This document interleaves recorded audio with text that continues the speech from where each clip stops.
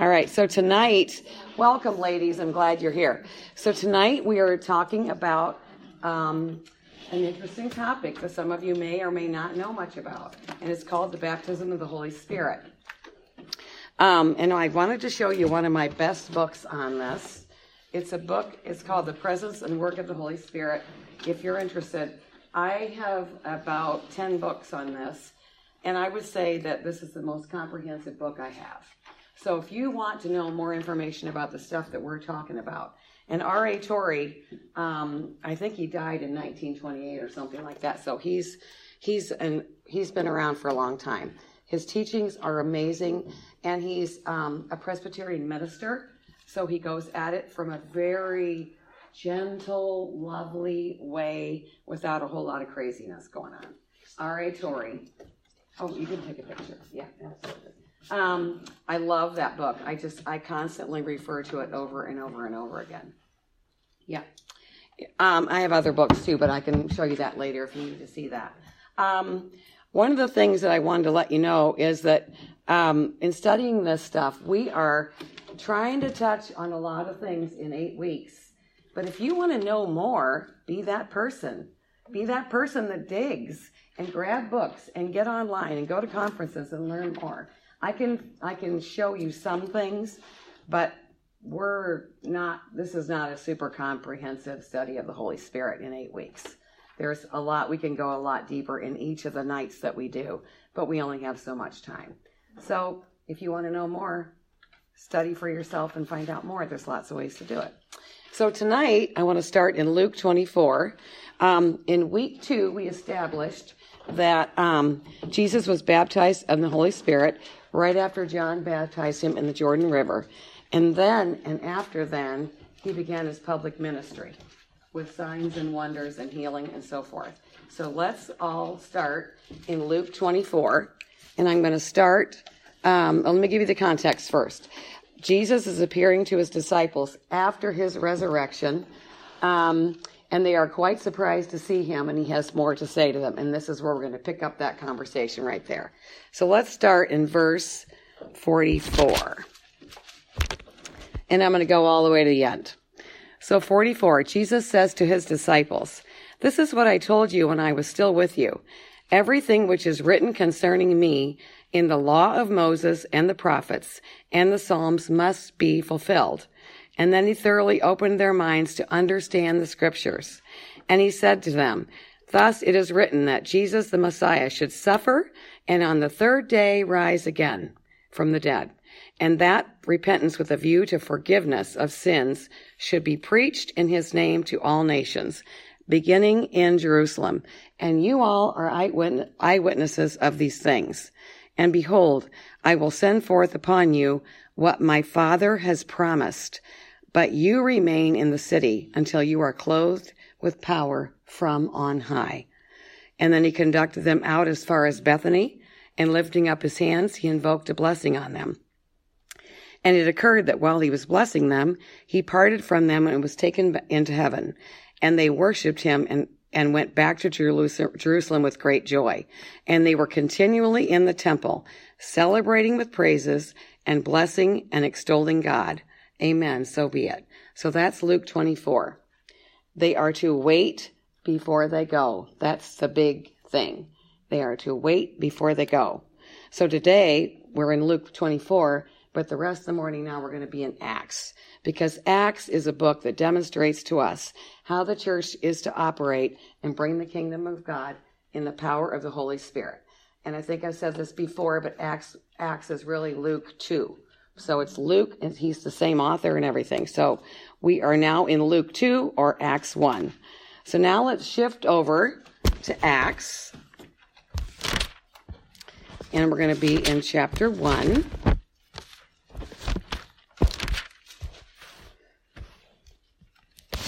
And I'm going to read verses 1 through 5.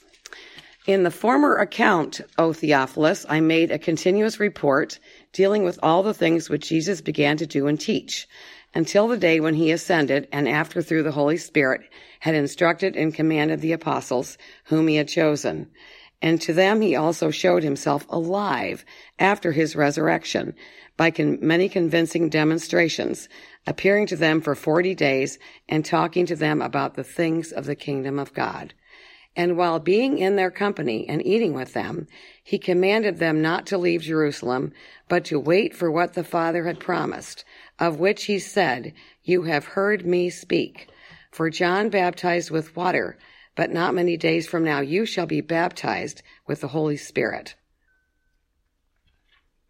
Now I'm going to shift over to verses 8 and 9. "And you shall receive power and might when the Holy Spirit has come upon you, and you shall be my witnesses in Jerusalem and all of Judea and Samaria, and to the very ends of the earth." Now shift down to verse 13 and 14, and then we're going to chat about all that for a second. "And when they had entered the city, they mounted the stairs to the upper room where they were staying, Peter and John and James and Andrew, Philip, Thomas, Bartholomew, and Matthew, James the son of Alphaeus, and Simon the Zealot, and Judas the son of James. And all of these, with their minds in full agreement, devoted themselves steadfastly to prayer. And the women and Mary and the mother of Jesus with his brothers were also there." So they did what Jesus told them to do, because they thought they were going to start the church, and he said, "No, you need to wait. I have something more for you." And so they have been in prayer this whole time. So let's see. This would be the Feast of Pentecost, and Jesus rose from the dead, and that 50 is what Pentecost means. So this is 50 days after Jesus has risen. It's the Feast of Pentecost is when it starts. And during that time, he was repeatedly appearing to them, giving them more and more instructions on how to lead the church. All right, so now turn to Acts 2. We're going to read a lot of scripture today. Acts 2, and we're going to start in verse 1. And this is the account of the experience of the actual baptism of the Holy Spirit right here. "And when the day of Pentecost had fully come, they were all assembled together in one place. And when suddenly there came a sound from heaven, like the rushing of a violent tempest blast, and it filled the whole house in which they were sitting. And there appeared to them tongues, resembling fire, which were separated and distributed, and which settled on each one of them. And they were all filled with the Holy Spirit, and began to speak in other different foreign languages and tongues, as the Spirit kept giving them clear and loud expression. And there were those residing in Jerusalem, Jews, devout and God-fearing men from every country under heaven. And when this sound was heard, the multitude came together, and they were astonished and bewildered, because each one heard the apostles speaking in his own particular dialect. And they were beside themselves with amazement and wondered, 'Are not all these talking to us Galileans? This is how it is that we hear, each one of us, in our own particular dialect to which we were born.'"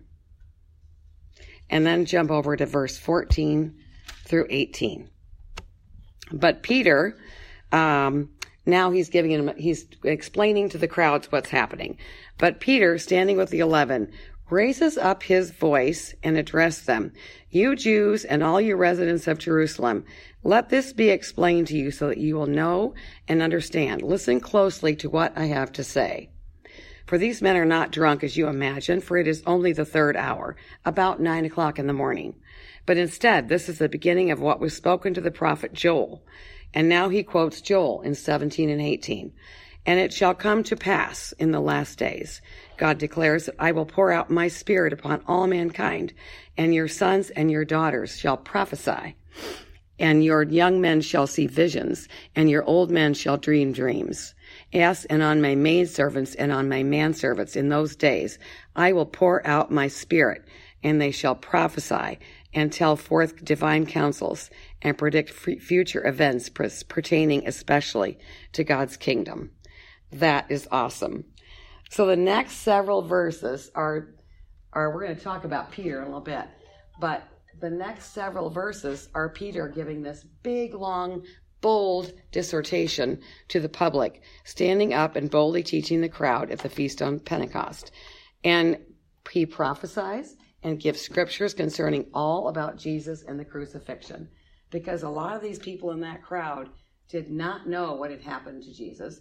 They did not know what this was all about. So he had to go back to the scriptures, back to the prophecies, and he gives this huge oral dissertation off the top of his head through the power of the Holy Spirit.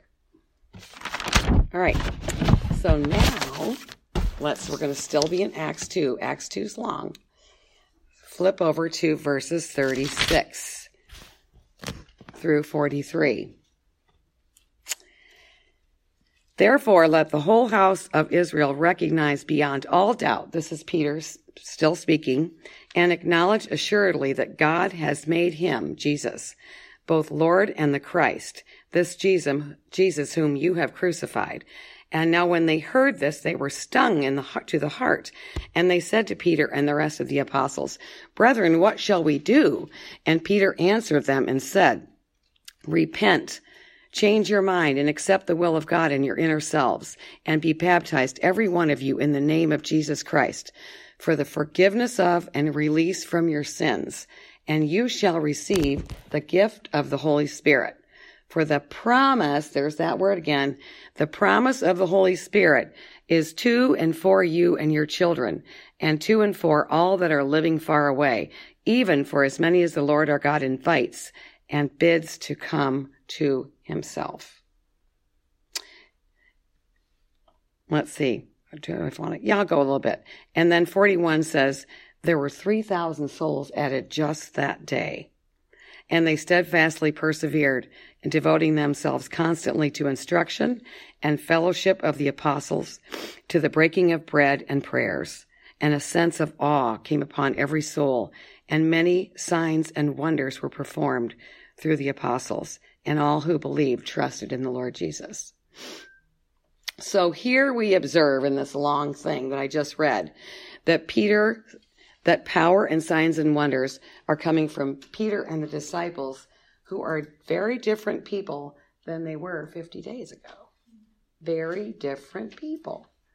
Do we remember all the silly things we read about Peter? Yeah. And John and the sons of thunder as well. How they were very immature and not people that we would choose to be disciples of Jesus Christ. And now look at these people. They're completely transformed, and it's because of the Holy Spirit. So in John chapter, I think it's 20 and 21, we see Peter, after denying Christ 3 times, we see Peter just deciding he's going to go back to fishing. He's done. And he's pretty sure that he's done the ultimate sin by denying Christ, right, for 3 times. And so he's not going to be a disciple. He just is thinking, I'm sure Jesus won't choose me now. And then Jesus shows up on the shore in John 22, and he reinstates Peter. He says, do you love me, Peter, 3 times, to make up for the 3 times that he denied him. And he says, Lord, you know I do. And he says, then go and strengthen your brothers and sisters. So Peter just got reinstated back as an apostle, which he needed to hear from Jesus. And now look at Peter. This is the man who denied knowing Jesus when he was asked 3 times. Transformed life. Boldness, boldness, boldness. So we see a lot of these things throughout this with the disciples, and we're going to look at some more. I think one of the things that I want you to see as I read each one of these things is that there are always outward signs to the baptism of the Holy Spirit. There's always fruit. There's always a result and big outward signs following that. This is not, we're going to talk about another thing next week. This is not the inner workings of the Holy Spirit where you're growing in maturity. This is the outward upon power of the Holy Spirit. And you'll see this more and more as I keep going. All right, so Acts 8. Let's turn there. Acts 8. And I'm going to start with 5 through 8.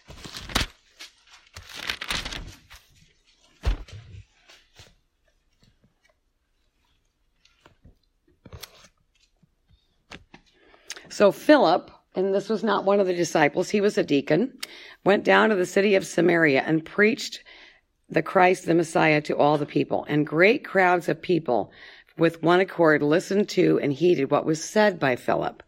And they heard him and watched the miracles and wonders and signs which he kept performing from time to time. For foul spirits came out of many who were possessed by them, screaming and shouting, and many who were suffering from palsy or who were crippled and lame were restored to health. And there was great joy in that city. Now jump over to 14 through 17. Now when the apostles, the special messengers at Jerusalem, heard that the country of Samaria had accepted and welcomed the word of God, they sent Peter and John to them to investigate. And they came down and prayed for them that the Samaritans might receive the Holy Spirit. For he had not yet fallen upon any of them, but they had only been baptized into the name of the Lord Jesus Christ. Then the apostles laid their hands on them one by one, and they received the Holy Spirit with fire. So we observe a couple things here. So let's talk about what we observe about what I just read. We observe here that the baptism of the Holy Spirit, in this particular instance, is a separate and distinct thing and additional to the inner regenerating work. It's separate from receiving Christ. And we're going to show you some more verses that aren't like that. So I want you to see a pattern here.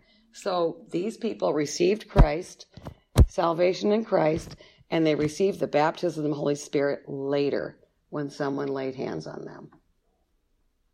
Are we following me so far? Okay, let's keep going. Now, let's see. Where do I want to go here?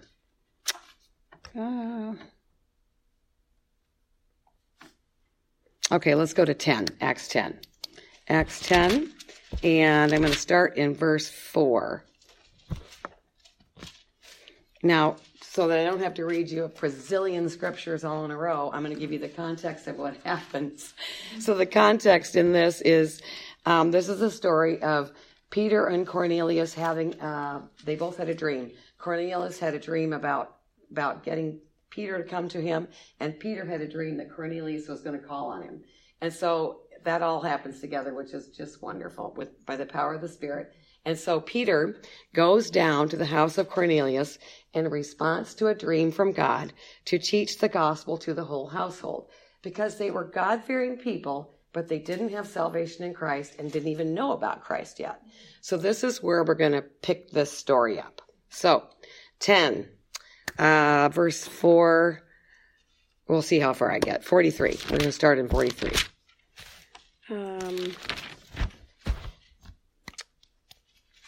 This is the tail end of Peter's preaching to Cornelius.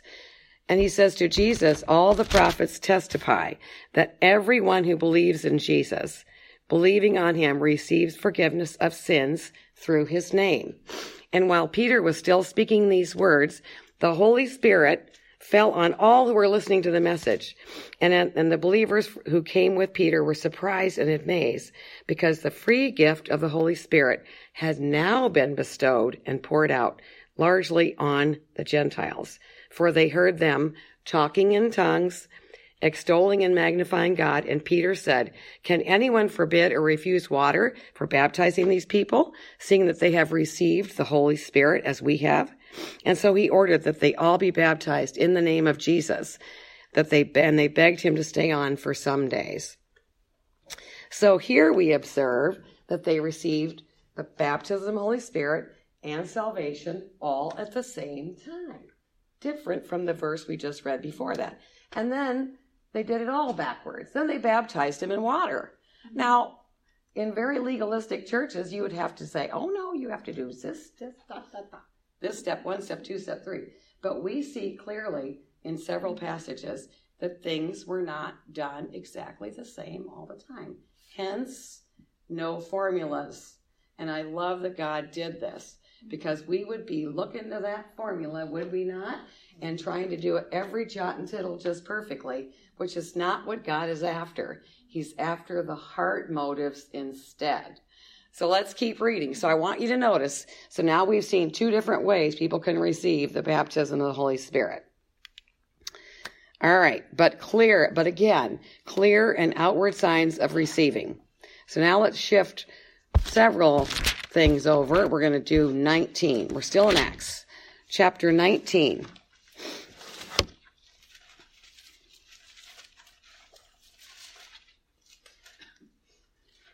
While Apollos was in Corinth, Paul went through the upper inland districts and came down to Ephesus, and there he found some disciples.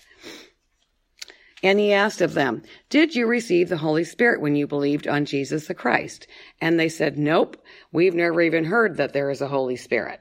And he said, "In what baptism were you baptized?" And they said, "Well, into John's baptism." And Paul said, "John baptized with the baptism of repentance, continually telling the people that they should believe in the one who was to come after him, that is Jesus, the Messiah. And on hearing this, they were baptized again this time into the name of the Lord Jesus. And as Paul laid his hands upon them, the Holy Spirit came upon them afterwards, and they spoke in tongues and languages and prophesied. And there were about 12 of them in all. So here we observe another separate laying on of hands to receive the baptism of the Holy Spirit. But again, with signs and wonders and results and fruit. It was obvious that something had occurred as a result. Okay. In other parts of Acts, we read that the apostles were filled with other occasions, the result being greater and greater power and for witnessing with Christ. So they got their initial baptism in the Holy Spirit, but then they were also refilled continually as the work was needed to be refilled with the Holy Spirit and walk in the power of the Holy Spirit. So repeated fillings are important. In a couple of weeks, we're going to have a fuller discussion of this when we study the gifts of the Spirit, but that's a couple of weeks out yet. And remembering that this baptism is for the gifts of the Spirit for ministry. The gifts of the Spirit are not for you, and they're not for me. They're for others. Meaning it's not for your spiritual growth necessarily. The gifts of the Spirit are to minister to others and to show people God's love, His mercy, His kindness. When someone gets a word of prophecy, the first thing they do is say, "Oh, my word, how did you know that?" And of course you say, "I don't know. I don't have any idea how I know that. God told me that." But God didn't tell me that for me. He told me that for you, so that you would be seen and known and cared for by the Lord. So the baptism of the Holy Spirit is for others. Next week, we're going to talk about this interior work of the Holy Spirit, which is equally just as important. That one is for you because that's how we get grown up in the Holy Spirit, and that's how we grow in maturity. Does that make sense? So we'll touch base more on this baptism as we discuss gifts. And it will be really clear. There will be more and more clarity as we go on. Let's see. Really, the whole basis, I would say, for the gifts of the Spirit and the baptism of the Holy Spirit is being useful to others, and it's a way that we bring the kingdom of God in our midst, in our cultures, in our communities, in our meetings, in our churches. Okay. All right, so now let's shift over we're going to go back to Acts 4, backtrack just a little bit, because I want to show you another verse that talks about this repeated filling again.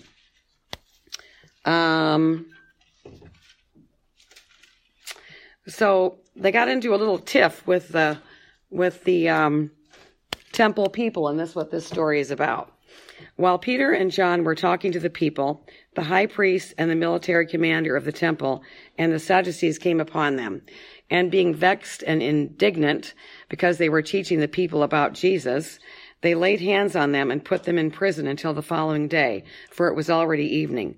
But many of those who heard the message believed, and their number grew and came to about 5,000 people. Then on the following day, their magistrates and elders and scribes were assembled in Jerusalem, including Annas the high priest and Caiaphas and John and Alexander and all the others who belonged to the high priestly relationship. And they set the men in their midst and repeatedly demanded, "By what sort of power or by what kind of authority are you doing this healing?" And then Peter, because he was filled with and controlled by the Holy Spirit, said to them, "Rulers of the people and members of the council of the Sanhedrin." If we are being put on trial here and examined concerning the good deed we have done, let it be known and understood by all of you that the whole house of Israel, in the name and the power and authority of Jesus Christ, whom you have crucified, and he has now been raised from the dead. This Jesus is the stone which was despised and rejected by you, but which has become the head cornerstone. And there is salvation in no one else except him. And now when they saw the boldness and eloquence of Peter and John, and perceived that they were unlearned and untrained, and had not been to school, they marveled, and they recognized that they had been with Jesus. Now let's see what they do after this. Shift over to verse 29.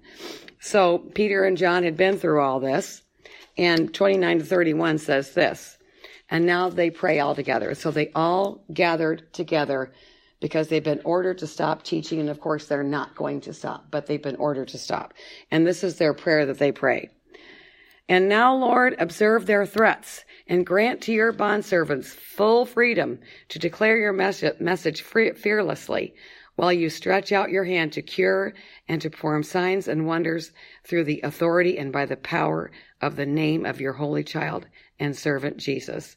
And listen to verse 31. This happens again to them. And when they had prayed, the place in which they were assembled was shaken, and they were all filled with the Holy Spirit, and they continued to speak the word of God with freedom and boldness and courage. So this is pretty incredible. They got filled with the Holy Spirit again because now they were going to need new boldness to preach in the face of threats. So let's recap a bit. In Acts 1, the disciples whom Jesus had spent 3 years with were now to take over the ministry of the gospel. But Jesus says in Luke 24, but you're not ready. You need to wait from power from on high from me. You are not ready. And so he says in that verse, tarry until you are endued with power, dunamis power, from on high. And the word tarry really means sit ye down. I would say, sit your butt down. That's what I would say. They were not ready, and so he said, sit down and wait, and you'll know when the time has come. It'll be obvious. Dunamis, if we look that up in the Greek, that is power. Dunamis power is power for performing miracles in strength, ability, and might. It also means moral power and excellence. So it's a very powerful word. Let's read one more scripture here. Well, maybe not one more, but we're getting close. Acts 2, 38 and 39. I think I read this already, but I want to go over it one more time as to what the real promise is. 38 and 39. And Peter answered them, repent and change your mind and be baptized, every one of you, in the name of Jesus Christ, for the forgiveness and release of your sins, and you shall receive the gift of the Holy Spirit.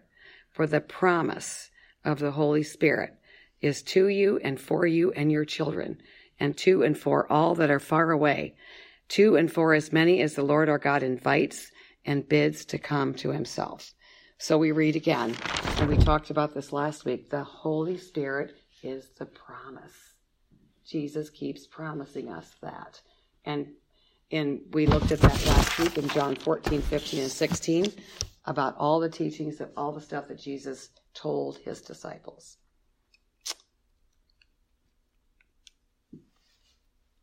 So we do need fresh filling all the time of the Holy Spirit. But I want to just paint this picture for you for precise biblical teaching. The Bible teaches one baptism and then many fillings after that. So, and the wording doesn't matter, but I just want you to know there's one baptism of the Holy Spirit and many fillings after that to keep us going in the power of the Holy Spirit. So we don't need to be rebaptized, but you sure can.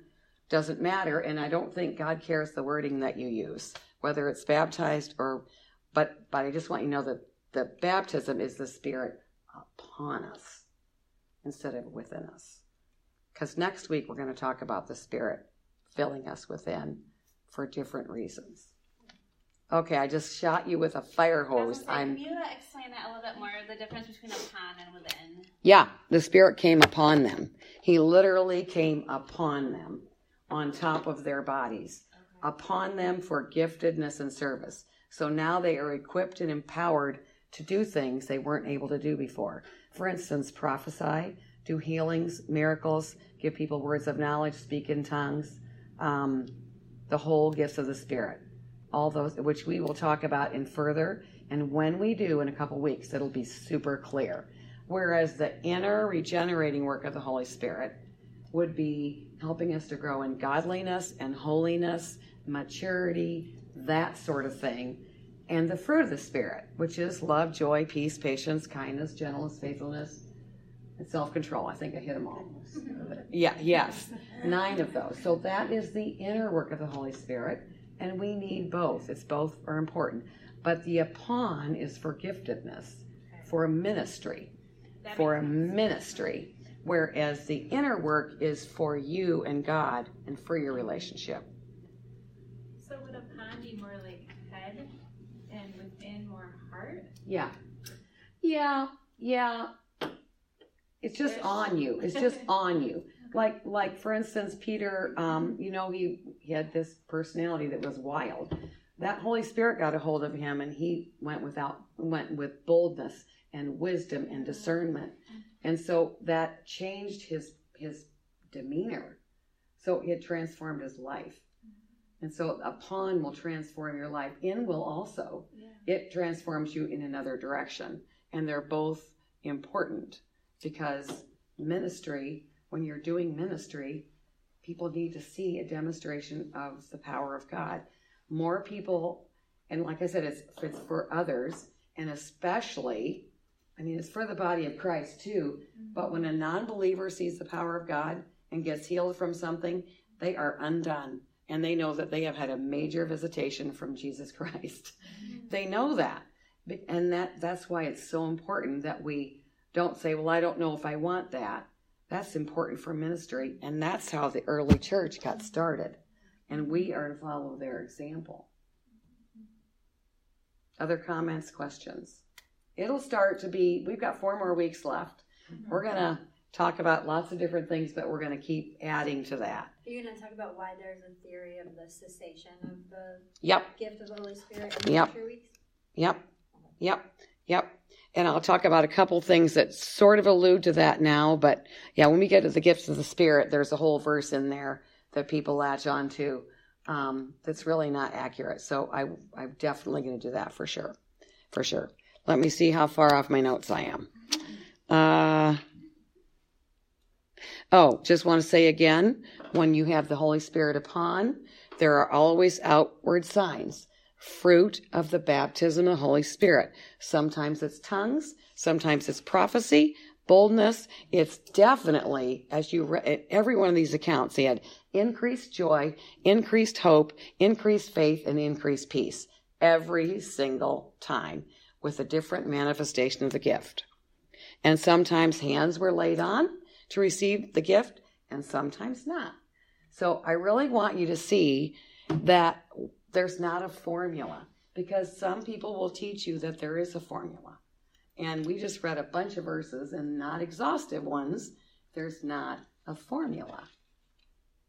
God does this for you because he wants you to be empowered. He wants you to be able to bring his kingdom. That's his whole point. So I want to give you like 7 little steps to the baptism. And they're not steps as much as things that you need to make sure are true for you. So first thing would be you need to receive Jesus as your Savior. And some of these are going to be like, well, duh. But, I have to teach this comprehensively. So the first step would be receive Jesus as your Savior. And the second one would be confess and repent of sins. And some people are like, well, why do I have to make sure I do that every time? And I like to remind you, Holy Spirit's called Holy Spirit. He doesn't like to mix with sin because he's holy. So we always want to keep short accounts with him and confess and repent of sins. Third step would be publicly confess your faith in Christ. Now, most of you have been baptized. or you've at least publicly confessed your faith in other ways. But make sure that people around you know that you're a follower of Jesus Christ. If you are unable to publicly say that in front of anybody, God's not going to give you the gift of the Holy Spirit so you can go out in power. You won't even admit that you know Jesus. So, you know what I mean? So make sure that you are able to publicly confess that you know Jesus Christ.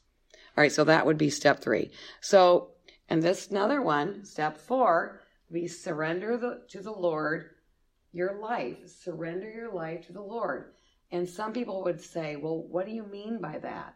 And what I mean by that is hold your hands like this, wide open, saying, Lord, whatever, you are Lord of my life. There are some people who have received Christ as fire insurance to get to heaven, but they haven't done much past that, right? And they would not be able to say, Jesus is my Lord and Master, because they really are their own Lord and Master. They do whatever they want and whatever they please. So if you want the Holy Spirit, we want to be pure, coming with pure motives here. So make sure the Lord of your life is Jesus Christ. Number 5, and this is the biggest one, because you probably all have 1 through 4. Earnestly desire the baptism of the Holy Spirit. God wants you to earnestly desire it, and when you do, he will give it to you. And the 6th one is ask definitely. Again and again and again. Ask, ask, ask. Remember that verse that we talked about last week, Luke 11:13. How much more will God give the Holy Spirit to those who ask him? And keep on asking and keep on asking and keep on asking. And number 7, and I did tell you we were out of scriptures, but I'm going to give you one more, is accept the promise by faith. And I'm going to give you a verse for that. That's going to prove to you that you can do that. Accept the promise by faith. So shift with me or just listen, whichever you prefer. I'm going to go to 1 John 5. This is without a doubt one of my favorite verses ever. 1 John 5. 14 and 15.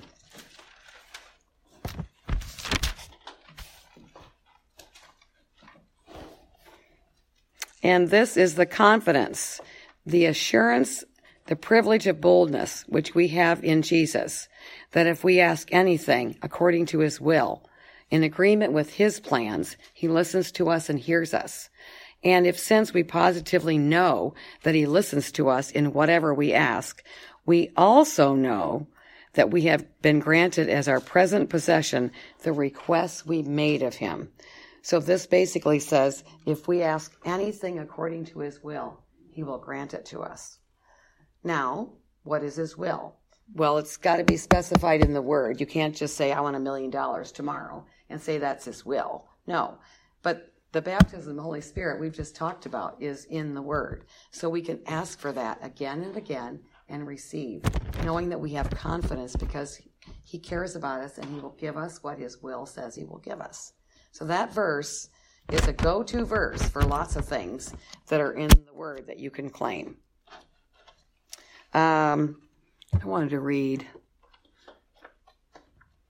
let's see, one fun little excerpt from this other book that I like so much.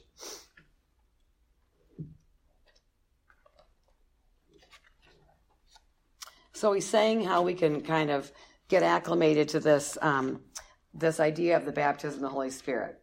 And he's saying there are things you can do. Study, read, go to conferences. Or even better, this man says, take the risk, swallow hard, and just go to some Pentecostal miracle service, Vineyard Fellowship, or someplace you hear that the Holy Spirit is moving. And let firsthand experience stretch your worldview and expand your expectations of what God will do and what God can do. Seek out those you trust who've had such experiences and find out more. Putting yourself in a place where the Holy Spirit is moving in power is often the first step in increasing your faith. Pray that all this will nurture in you an attitude of abandonment to God and to the vastness of who he is and all that he does. Have an expectancy that God will do what you ask him to do. So I liked that. I wanted to read that to you. So let's summarize just for a second, and then I'll let you go to your groups. There are some different views that you may have heard taught, or you might hear taught. The first one is that people will teach that you get everything the Holy Spirit has to offer you at salvation. And that's true. You will hear that. We do get the Holy Spirit. We know we get the Holy Spirit. But the baptism is that something more upon. And so the Bible, as what we read tonight, the Bible did not teach that, did it? It did not teach that. So we have to be careful when we're listening to teachings. We've got to know what the Word says, because the Bible didn't tell us, did we, tonight, that you get the baptism every time. Sometimes it's later. So we can't receive that teaching.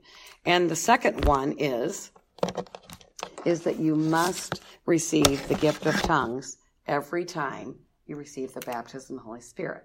The Bible doesn't teach that either. It says tongues is lots of times and a manifestation of receiving the baptism of the Holy Spirit, but not every time. It also said there was boldness, there was preaching, there was teaching, and there was prophesying, and so on and so on and so on, and healings and so on. So there's lots of gifts. God, let the Holy Spirit do what he wants. Don't put him in a box and say, I will only receive this way. Don't do that. Hold yourself like this and say, whatever you want me to have, I will receive. That's so important. There are no cookie cutter Holy Spirit experiences. And don't listen to teaching that tries to put you in a box, or teaching like that in a box, because sometimes teachers who come from a certain church or denomination will teach what they know, will teach what their experience is. That's a great experience, but that doesn't mean that's all there is, or that's the way that has to be. Because God has diverse ways of doing things. Amen? So just be careful what you listen to. Make sure you go back to the Bible, check what it says. Always, always our plumb line. Always. So for those of us, me included, who've not grown up in churches where the Holy Spirit baptism has been taught and demonstrated, we can find this challenging. I know you're probably thinking, holy cow, I did not know this. And understandably, we get timid about this, but we have to know that we're made for more. And have the faith that if God wants to give me more, then I'm going to go for more. I don't want to get to the end of my life and realize I got 50% of what God had for me to have. I want all that he has for me to have. And I just talked about that. Lots of people will talk about the experience they have, but that doesn't mean that's all the teaching there is on that. This is a good reason to know the Word for yourself. Oh, this is another point that I wanted to bring up too. The Holy Spirit upon us in baptism is directly connected to our assignments that God will bring us. And it corresponds to our assignments. Because the assignments God gives you, you've got to have his empowering spirit. That's important. We can't do our assignments in our own strength and our own power. We just simply can't. We can try, and we're not going to do very well because we need his dunamis power on us. So our assignments are directly linked to the gifts you get and the power upon you. And you'll see that as we do the gifts in a couple of weeks. So that's the teaching of the Holy Spirit baptism. Motivation is everything for God. I talked a little bit about this last week, but when I wanted to go for this and get baptized in the Holy Spirit, I prayed for it a long time. But my motives weren't super pure. I had some unforgiveness and some unrepentance, and I was offended a little bit at some people who received the gift, and I thought I was just a little bit better than they were. And I'm ashamed to tell you that, but that's the real truth. And God had to deal with my heart and make sure that he was Lord of my life before he was going to give me this great gift. So I had to get a couple of those 7 steps that I talked to you about in order before he would give that gift to me. And I did receive it, and it was a wonderful, wonderful thing.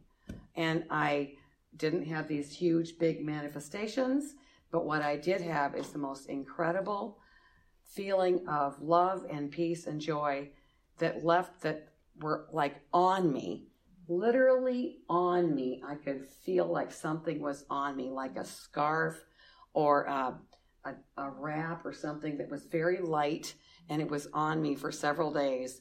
And I was so disappointed when it left, when it lifted, and the Holy Spirit didn't go anywhere. It's just that feeling and manifestation just eventually dissipates. But it was a lovely experience. And then the stuff that God moved me into after that was like, holy Toledo, you've got to be kidding. Because I was totally not gifted for any of that on my own. But with the power of the Holy Spirit, I was. But if he had told me beforehand what I was going to be doing, I would have said, oh, you must have me mixed up with somebody else. I am not doing that, or that. And so this is what the Holy Spirit is for. It's for ministry. Yeah. So couple comments, couple questions before we break out.